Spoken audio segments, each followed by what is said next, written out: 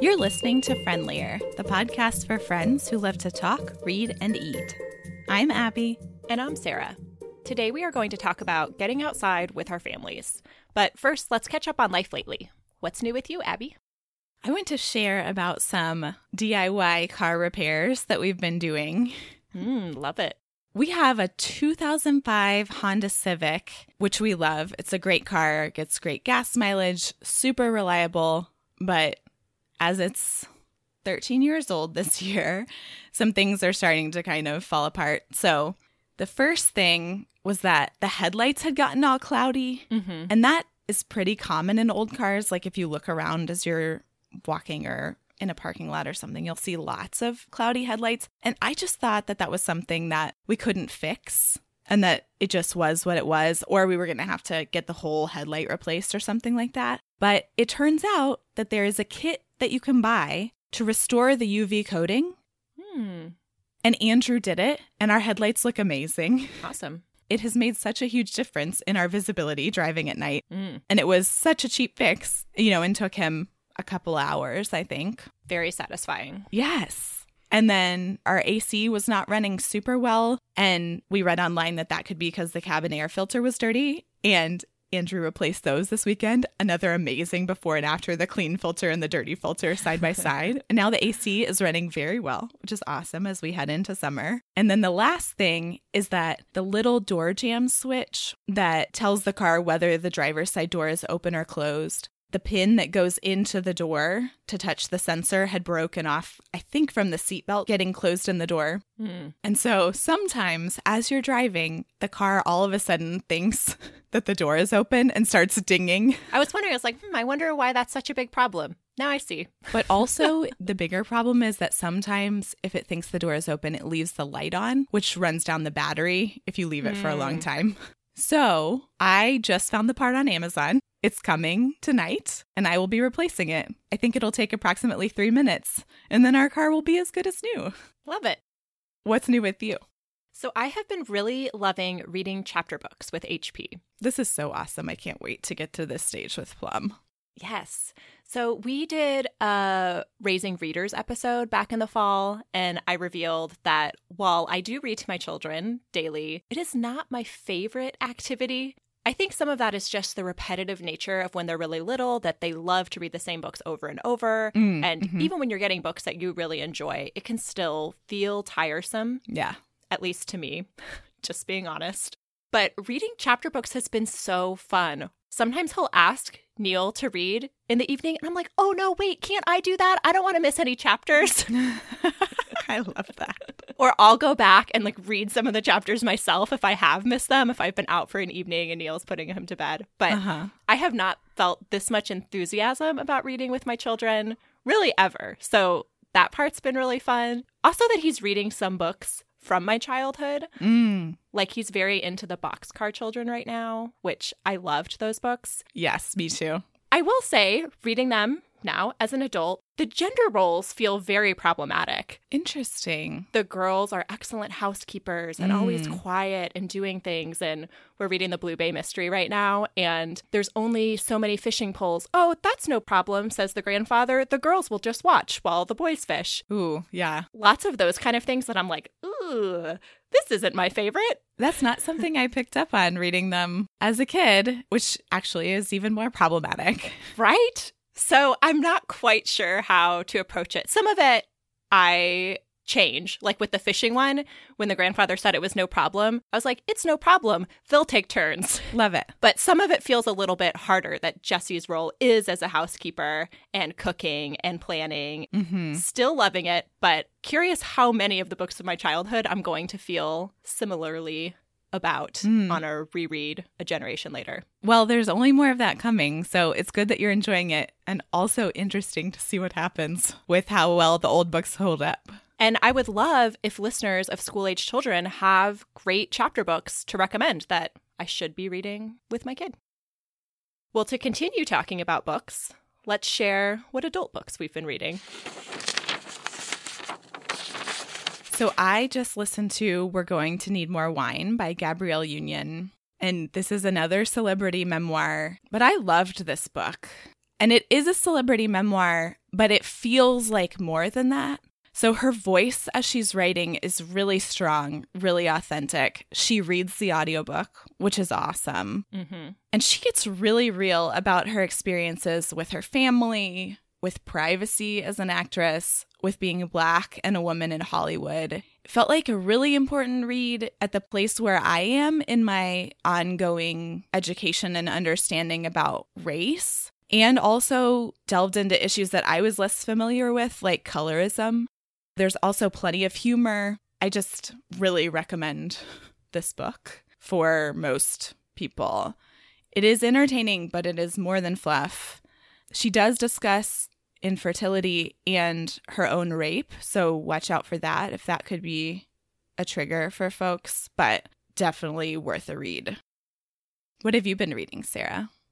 So I just finished Killers of the Flower Moon by David Grann. And this was recommended to me by someone in my book club.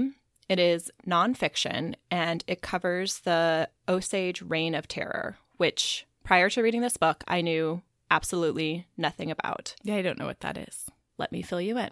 So the Osage people were forced to move onto a reservation in Kansas, but then white people came and started squatting on their land and pushed them out. And so they moved to this territory in Oklahoma.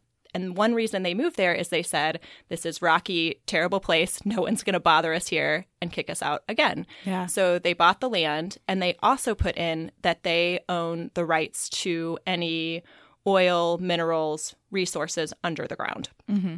It turns out they were sitting on massive stores of oil. And so drilling happened, and they became incredibly wealthy. In the book, it says in the 1920s, they were the wealthiest people per capita in the world. Wow. Well, as I'm sure people can imagine, that did not sit well with many white people. And he tells the story from the perspective of Molly Burkhart, which is an Osage woman who is married to a white man, and her family started dying unnaturally. Mm-hmm. And other people in the community were also being killed. Eventually, the FBI is brought in. It's a rebooted FBI under J. Edgar Hoover. Mm-hmm. And so the first part kind of chronicles these killings. The second part chronicles the investigation. And then the third part talks about how much the investigation missed and how much more was there. I just really appreciated knowing about something in our history that I had never heard about or known anything about. And why aren't we reckoning with this darker side of our history and what that means for us as a country? Yeah. I found the material incredibly compelling and loved that, but I didn't love the writing style. I can find this descriptive nonfiction kind of annoying, honestly, where it's trying to paint the picture in a way that to me, I just think, you can't know those details. And I know it's supposed to be drawing me in, but sometimes that pushes me away, I think. That said, the story was gripping, and in a lot of ways it reads like a mystery where you're slowly finding out more and you're learning about the investigation as it goes through, and you're trying to figure out who is responsible. And I really enjoyed that structure of the narrative as well. So would you recommend it? I would recommend it. I think it's important to know about and was a really enjoyable read. Now let's move on to our main segment for today, which is about getting outside. Let's start by sharing our family's values around getting outside and experiencing nature. We like being outside in our family, but we mostly focus on getting outside close by. So around our house, we have an awesome backyard, and also incorporating the being outside with getting where we need to go. So walking or putting Plum in the stroller. We are not doing a whole lot of hiking or camping or more typically outdoorsy stuff right now. We enjoy all those things, and Andrew and I have definitely done them in the past together, and he's done a lot, even more hiking and backpacking than I have. But right now, it feels more important to me to be able to get somewhere quickly, preferably without getting in the car, than to be in sort of an ideal, pristine outdoor space. We're lucky that we have nature trails and parks close by, and we may do more hiking this summer because I think Plum is getting to that point where she can walk on her own and is excited. And obviously that wouldn't be, super intense hiking, but I think that she would really enjoy being on trails. And I think as she grows up and gets more autonomy and more physical endurance, that'll just be more fun for all of us. I think that our families are in a very similar position right now. It is very important to us that our kids are outside every day and have lots of opportunities for open-ended exploration in nature. But right now, that looks more like being in our backyard or the local park, or seeing things as we're biking along and talking about the birds we're seeing or watching the plants bloom. Right. As opposed to going out, like you're saying, to this more idealized experience of what it means to be in nature and away from it all. Yeah. Because I think the nature we're experiencing is much more integrated with our daily life. Mm-hmm. And that is not to say that we wouldn't enjoy more of those other kinds of experiences. Right. But with having young kids, it feels like a lot more work to do that. Yes. I also feel like when we have done those, they're not getting more enjoyment out of that than they are from the smaller things. And it's so much more work on our part. Exactly. I look forward to when that is not the case, because we have always loved doing outdoor things together. I feel like when Neil and I first met, we did a lot of that in Arkansas. We did it in Oregon. And I think it really appeals to our frugal nature in a lot of ways. Yeah. That it's free. You're just outside going on a walk. Uh-huh. For the kids, I love how there are endless things for them to do, that it allows them to be creative in this way where I never hear them talking about being bored when we're outside. Right. But also not overstimulating. Mm. Where a lot of activities for kids, my kids enjoy them, but it just gets to be a lot by the time we're done and can lead to more problems later, where I never feel like that when we're outside together. Awesome. As I think we've both alluded to a little bit, being able to experience nature can come in conflict with other parts of our lives. Yeah. Can you talk about those competing priorities and how you have come to balance them? We've talked a lot on the podcast about how much the choices about where we live are part of our values as a family. Thinking about getting outside, there are things that we love about it, but I don't think that we are people who will ever live in a rural setting. While I really love trips where we're out in the woods, maybe with friends, maybe just with us, but you can walk right out the door and go on a hike or something like that. I love that kind of vacation. That is probably my ideal vacation, honestly, especially at this stage of my life. Same. But thinking about doing that and living rurally full time, that's just not something that I think we'll ever do, because we so value not having to get in the car on a daily basis. And I think that when you're living out in the country or out in the woods, that's just not an option unless you mostly just want to stay home. I wish that there were more places where you could feel like you were in the woods or feel like you were living with all this open space around you. But it seems like the price you pay for being able to walk to the grocery store is that you have neighbors really close. Didn't we talk about that on the community episode? How your dream is to live on a farm in walking distance to downtown? Yes. Or something similar. Exactly. That would be my ideal. And I'll echo what you said in that Neil's parents spent a big chunk of their lives on a 50-acre wooded property in Arkansas. Which is gorgeous. It is. It's amazing. HP just loved going there. He was in heaven when he can just walk out the door, be in the woods exploring. Right. And I appreciated that too. It was a beautiful piece of land, and I love having nature that close. And as much as I think Neil appreciated what that offered him when he was at home, we still really want to be able to walk and bike where we go. Yeah. I think that offers a different chance to experience nature and experience those small things and be connected to your community. So while living in town is not the same as if we had 50 acres of land for our kids to explore daily, I think we are able to incorporate it in these more subtle, everyday ways. And that's one thing I've really appreciated about having the kids is I think they've shown me how to see our environment with new eyes. Yeah. And it's not that jaw-dropping, stunning, we're in the mountains in Colorado beauty, but it's still there if you're looking for it and making time for it. Well, what about when you were growing up? What are your memories and experiences of being outside and reflecting back on how your family valued that? We were outside a medium amount, I think consistent with growing up in the suburbs of Dallas. I definitely played in the creek and did naturey stuff. We went to camp, but we also did a lot inside. It was hot for a lot of the year. That changed for me around the end of middle school, early high school, because we moved houses and then we lived in a house where we built a pool and we had this amazing huge yard. And then our pool was sort of in the back corner with all these trees up around it. And there was a creek running behind that house. And so it was a little bit more enjoyable than sort of the subdivision we'd been in before. It was a lot nicer to be outside right there, which was awesome. And so we spent a lot of our time outside in the pool during the summer, doing fire pits year round, and had a lot of like cool wildlife close by. I did a lot of similar things, just being outside with neighborhood kids, and there was a creek in the neighborhood, and we'd go there and play for hours on end. Right. There was a stand of trees behind our friend's house, and we'd be there and pretend like we were the Boxcar Children or children out on our own surviving in the wilderness. I don't remember it being an explicit priority. It's just like, yeah, kids are outside. That's a thing you do as a kid. Right. And I do think it's something that my parents tried to incorporate, especially my mom, in terms of our vacations, that we did a lot of the national parks and seeing beautiful places in the country more than going to cities. I honestly don't have very many memories of vacations in cities.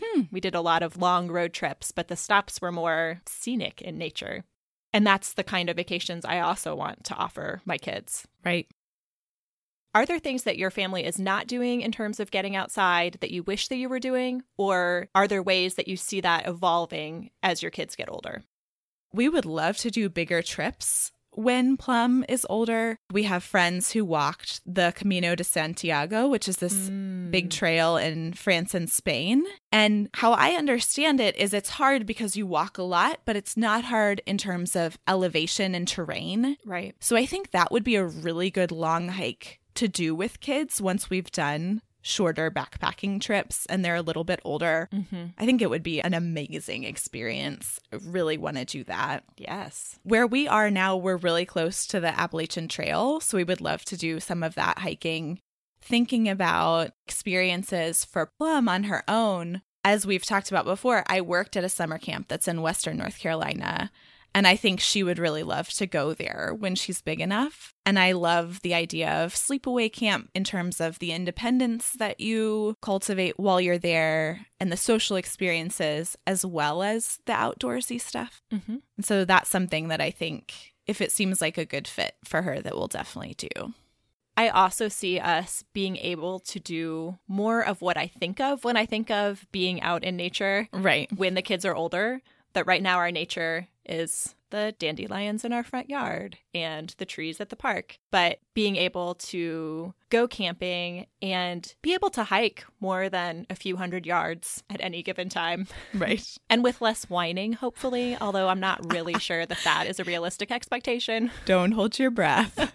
And just doing more family vacations that are centered around our family experiencing being outside.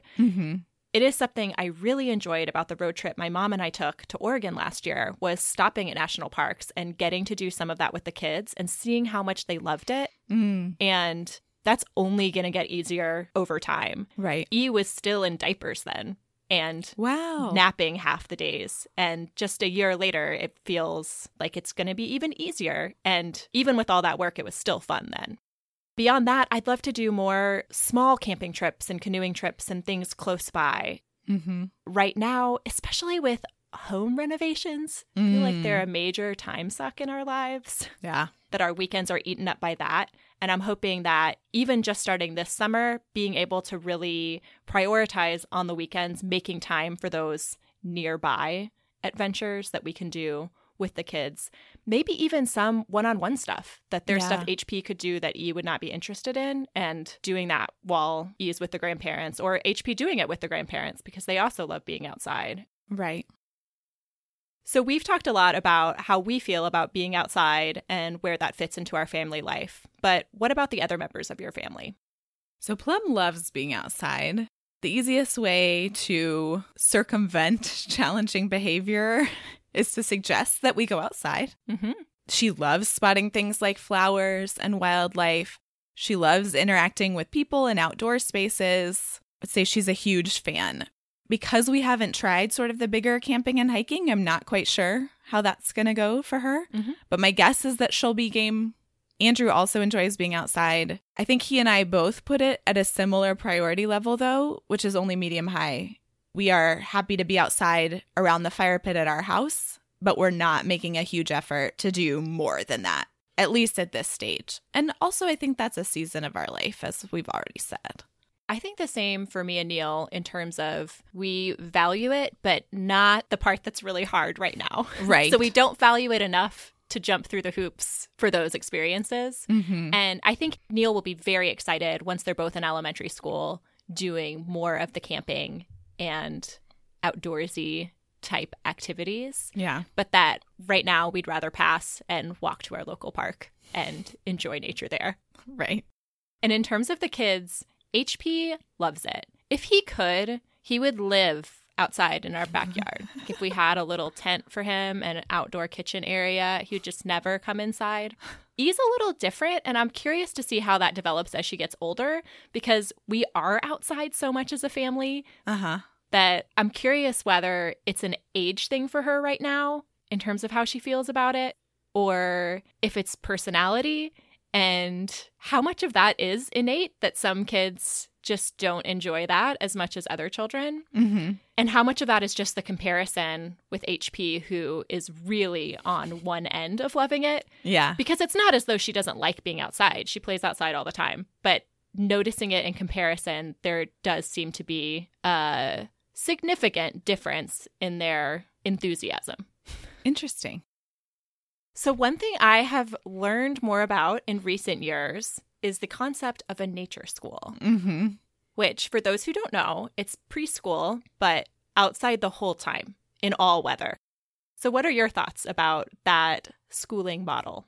My aspirational self would send Plum to forest school with her waterproof pants and hat, regardless of weather. Mm-hmm. But I'm not sure that's really who I am. We are very happy with her preschool, which has a lot of outdoor time, has a great play area, a sandbox and a climbing thing and a garden and stumps to jump off of. But it's more about playing in their yard and working right there. And it really parallels the outdoor choices we're making in our home life as well. Right. That they're not taking the kids on creek walks. They're just letting them do their own thing right there, where it's more convenient, honestly. They go outside in many weathers, but they do have a really nice indoor space as well that they use. And so I think while I've thought that forest school would be my ideal, I think in reality, it looks a lot more like making the more convenient and easy choice than, like you said, jumping through the hoops. Yes. To give the kids that very intense outdoors experience. Every time I hear about nature school, I think, yes, absolutely. I want my kids to go. And then I look into the logistics of making that happen, and it feels really overwhelming and dampens my enthusiasm very quickly.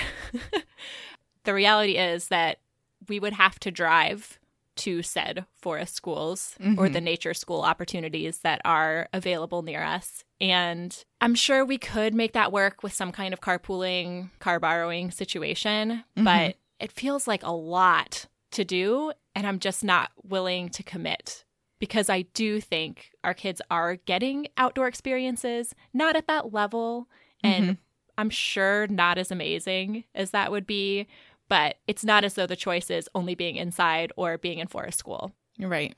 And I think that we can provide a lot of those opportunities, but man, makes me want to move to Sweden. Well, let's wrap up by sharing any resources we would recommend in terms of inspiration or practical items for making getting outside with kids a reality in your life.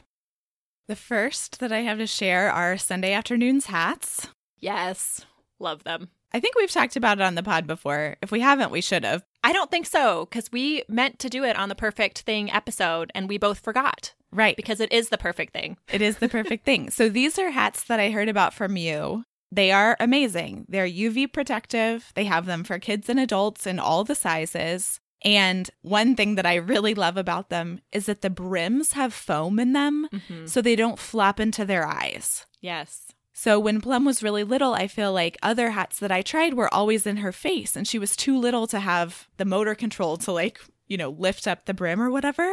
But this hat, you put it on and it just stays up and perfectly shades her face, but is not in the way, which means that she left it on more often. They also have a really good strap. If your child is a hat taker-offer, that can be hard for them to do, so they are more likely to stay on for that reason too.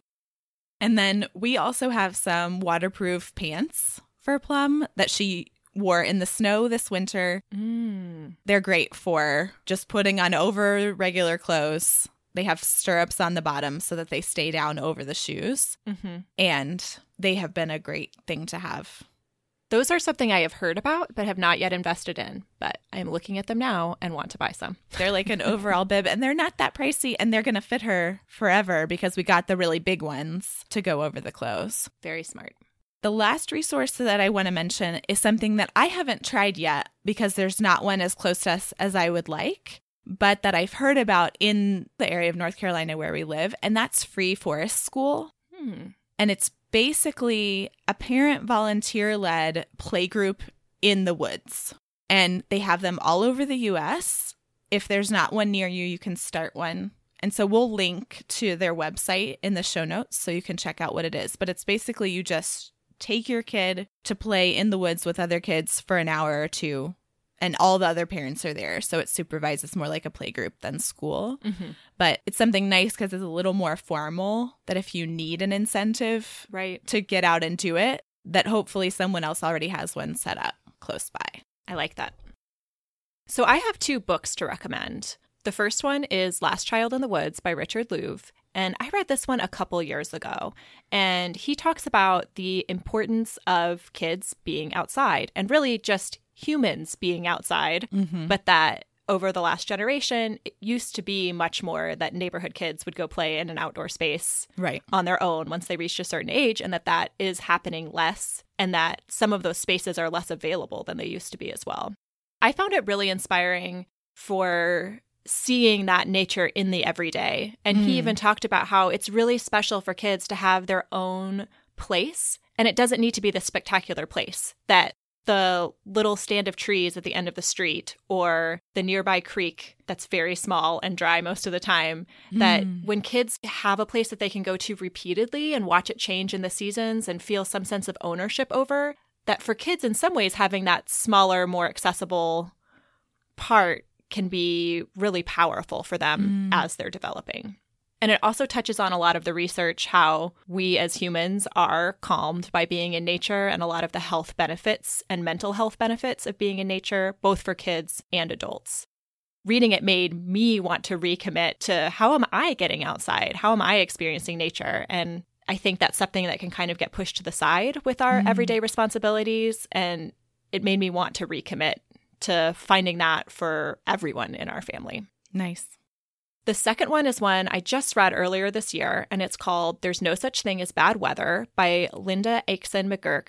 And she is someone who grew up in Sweden, and she actually now lives in Indiana. She married a man from rural Indiana, and the book is part memoir, part commentary and comparison of parenting in the United States and Sweden. So she's raising her kids here, but then she ends up going back to Sweden for 6 months with her kids, and talking about the way the school system there approaches nature and the way the whole culture approaches nature and how much a part of the national identity it is in Sweden, and how the laws are different about things related to nature and being in nature there versus the U.S. Interesting. Really, when I finished it, I was like, okay, we're moving to Sweden. Looked for jobs there. I mean, which is just what I do. And then I move on to my regular life afterwards. It did make me feel like we're really missing something here in our school system, and we've really let something go that we shouldn't have. I think there's lots of reasons for that. But even though we will not be moving to Sweden to experience that educational system, she even mentions waterproof clothes, similar to what you're describing, and just having the gear to be out in all weather. That it's not, oh, now it's summer or spring and we can finally be outside, but you're outside all year long. You just need to have the appropriate equipment to make that happen. So both those books are great for just inspiration and a desire to recommit to seeking out nature in your everyday life. Nice. Well, I think that's the end of our discussion for today. But listeners, we'd love to hear how you experienced nature as a kid and how you are now doing that with your family and where and how you find the time to get outside. Let's end, as we always do, by sharing something we've been eating. So I have a two-parter this time. Haven't really been making a lot of new recipes. So I've attended a couple potlucks recently, and I've been really enjoying just going to the grocery store before, buying lots of produce and things, and then having a real snacky situation. So we've done that both with our contribution to potlucks, and then also some nights when I just can't deal with the fact that we all need to eat multiple times a day, every day of my life. Yes. Then just grabbing all this stuff. And now that the weather's nice, being able to be outside and have a picnic in the backyard or the park and have less cleanup and less prep and just having it be simple. Nice. I also wanted to have a follow-up on the chocolate mousse recipe that you shared a couple of weeks ago. Yes. So over Mother's Day weekend, I thought, I want to eat some chocolate mousse. So go get all the ingredients, making chocolate mousse on Saturday night. I'm sure Neil would have made it for me if I had asked, but I do not like other people to make my desserts because I want to be able to lick the bowl myself.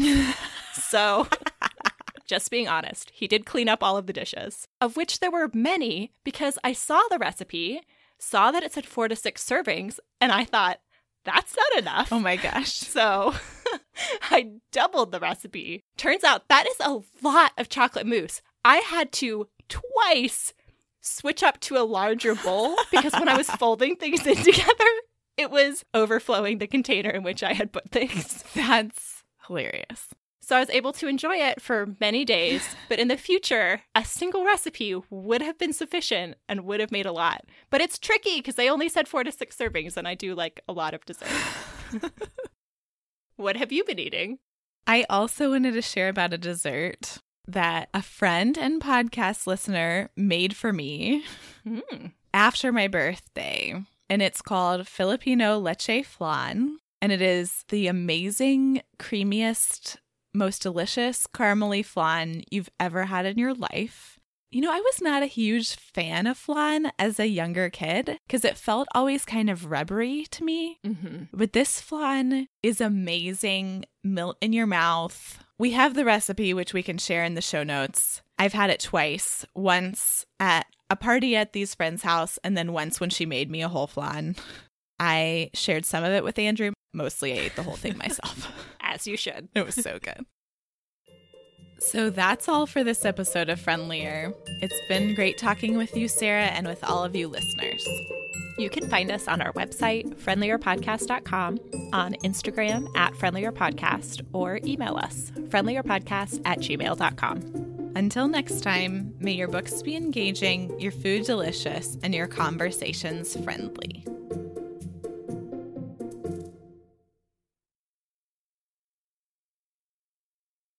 I think I'm going to try it again. One more time.